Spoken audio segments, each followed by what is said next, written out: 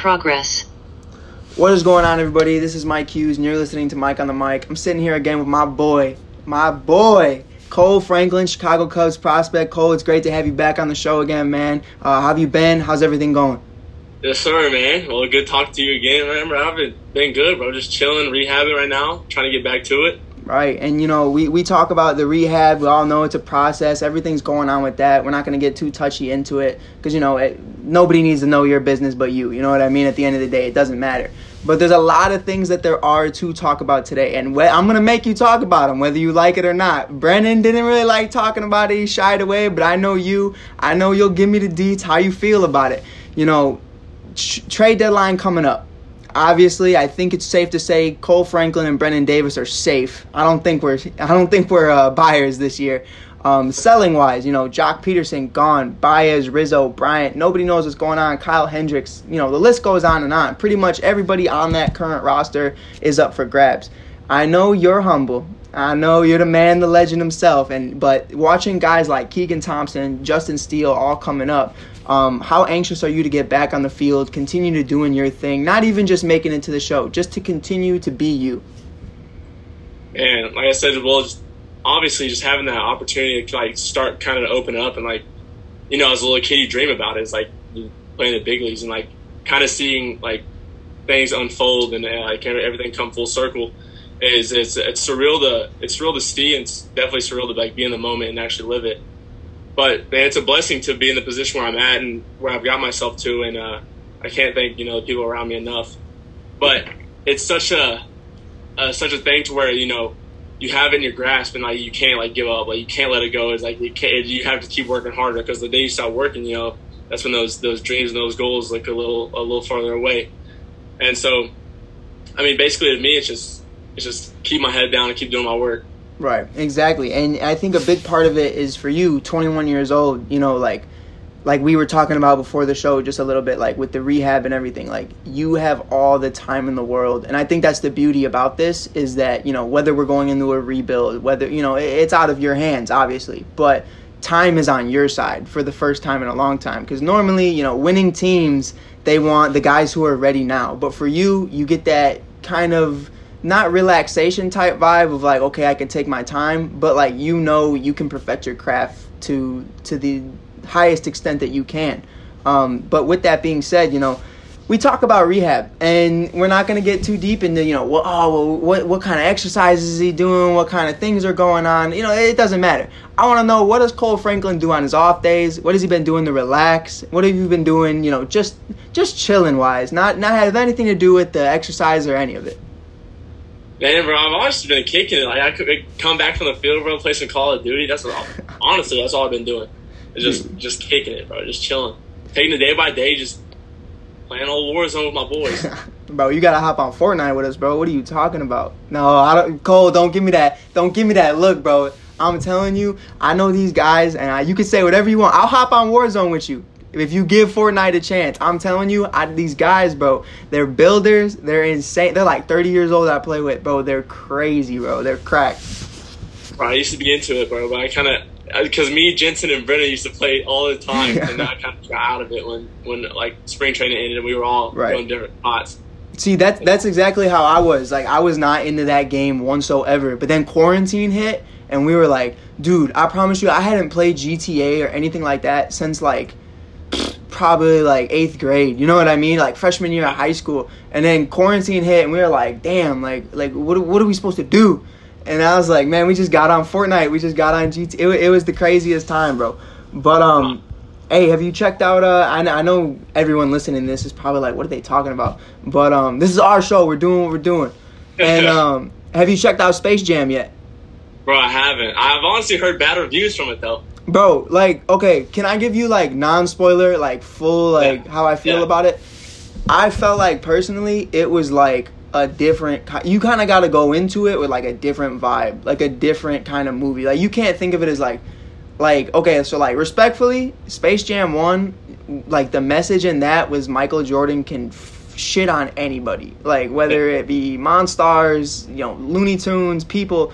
This one was kind of like a message, like, you know what I mean? Like, it was like LeBron learned something about like being a better person. It was like those kind of movies, you know? Yeah. Which was like cool in its own thing, but like I'm seeing like, I don't know how you feel. I'm seeing like all these like 40-year-old Jordan heads. They're all like, nah, F this, like, this isn't cool. And I was just like, bro, like, this is a kid's movie, bro. Like, yeah, exactly. I was like, bro, like, I don't know. It was just, I just felt like there was a lot of weird, like, pressure put on the movie. And I was like, this is supposed to be dope. Like, this is supposed to be fun. 100%, yeah, it's built up. Right. But with that being said, you know, get off the Looney Tunes conversation. Like, for you, you're back at Myrtle Beach, if I'm not mistaken. You're back. I'm in Arizona now. You're in Arizona now? Yeah. Right. But, like, you're with the Pelicans, no? I'm on the roster, yeah. Right. So you know, going into that, is there anybody, you know, we talked about it last time when it was what were they? The Eugene Emeralds before they became the Giants. Yeah. You know, we were talking about them, you know, you're going to the Pelicans now, like is there anybody you have a relationship with on that team? Have you gained any new relationships ever since you got on with the Pelicans? Well, so a lot of the guys there, I mean, I got to know quite a bit. Like Blake Whitney, he was my first roommate in Eugene. Ed, I got to know Ed quite a bit, just kind of through like being out here in Arizona, the camps and stuff. Right. Jordan, I know Jordan for a little bit. I'm trying to think who else is on that. Ethan Hearn. I got to know a lot of these guys kind of just over the camps that we've been through with the Cubs, but right. And kind of just getting to know them when they first got drafted. Yeah. And kind of building a relationship with them. Right. And, you know, we talked about that. I believe, it was like the Super Bowl, right? The last time me and you talked?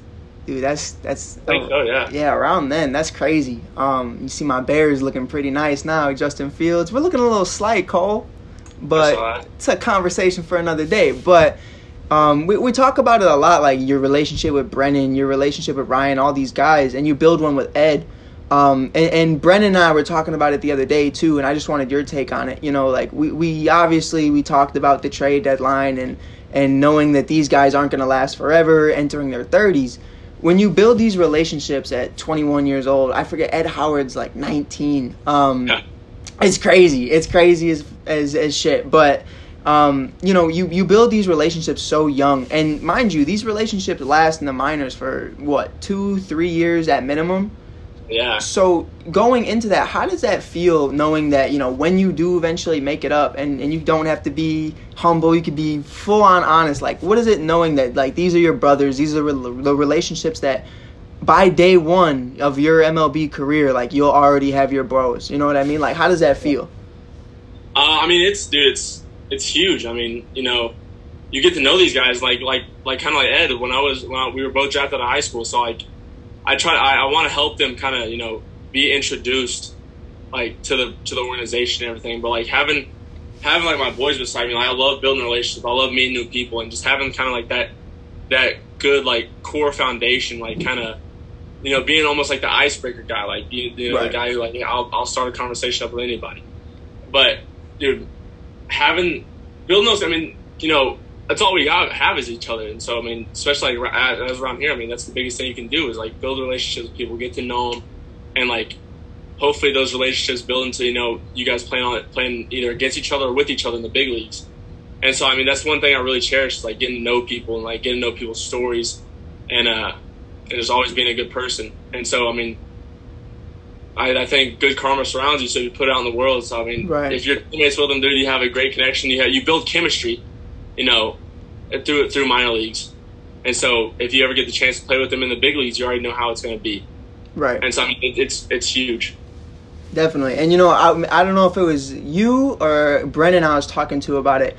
I think I meant to talk to you about it, but I think you had to go to the field or something. We were talking about how I work at Wrigley Field in the morning crew, you know, like I'm just, you know, whatever, like I hose the field, I take care of everything. And my boy, Jeremiah Pop Rocky, he actually got a PA job there. And I was talking about how like we're not physically allowed to like talk about the Cubs, don't tell nobody, or like talk to the players like while they're on the field. And, like, there's a couple guys. Nico Horner is one of those guys I know. Jeremiah, obviously. And they walk up to me, and we have these conversations. And I think about you and Brennan and Ed and all of them all the time because I'm like, man, like, if I'm there by the time they come up and they come up to me, I'm like, I don't know what y'all want me to say. Like, I have a relationship with this guy. Like, it's not like I'm talking to him, asking him for money. Like, you know what I mean? Like, yeah, no, it's like a relationship you built. Right. And, dude, you should have seen, like, the look on their faces when I was talking to them. They were like, oh, like, what's happening? I was like, nah, bro, like, that's my guy right there. I knew him before you. Like, exactly. But it's like one of those bonds you build with people, and nobody really gets that. You know what I mean? And I feel like straight out of high school, you know, and then there's guys like Bryce Harper who, if I'm not mistaken, didn't even finish high school. He did the GED thing and it does everything. He didn't really build those type of relationships. And you can tell when guys don't really mesh with each other well or that they haven't spent a lot of time. But when I watch your film, you know, when I watch Brennan's, when I watch everybody, I feel like it's just such a tight-knit group. And I feel like I can't wait to see that transition moving forward. But for you... and we talked about it before, you know, whether they make it out or not of the trade deadline, whether they re-sign, whether it may be that or here or there. Like, during spring training, did you build any relationships with anybody in particular on the Cubs roster right now that you hadn't really had before? So this year the spring trainings were split up. It was like the big league spring training and then the minor league spring training. So we never got the chance to interact with the big leaguers. Right. But I'd say during the rehab process, I've got to know, you know, a couple guys that I didn't really think I'd ever really, like, you know, get too close with. And, like, thankfully, like, Jonathan Holder's been a really good guy to talk to, like, just along the way and kind of just, like, you know, because as a baseball player, there's always knowledge to be learned. Right. And so, like, kind of just even, like, sitting down and talking to him about stuff, like, he's always offering the helping hand.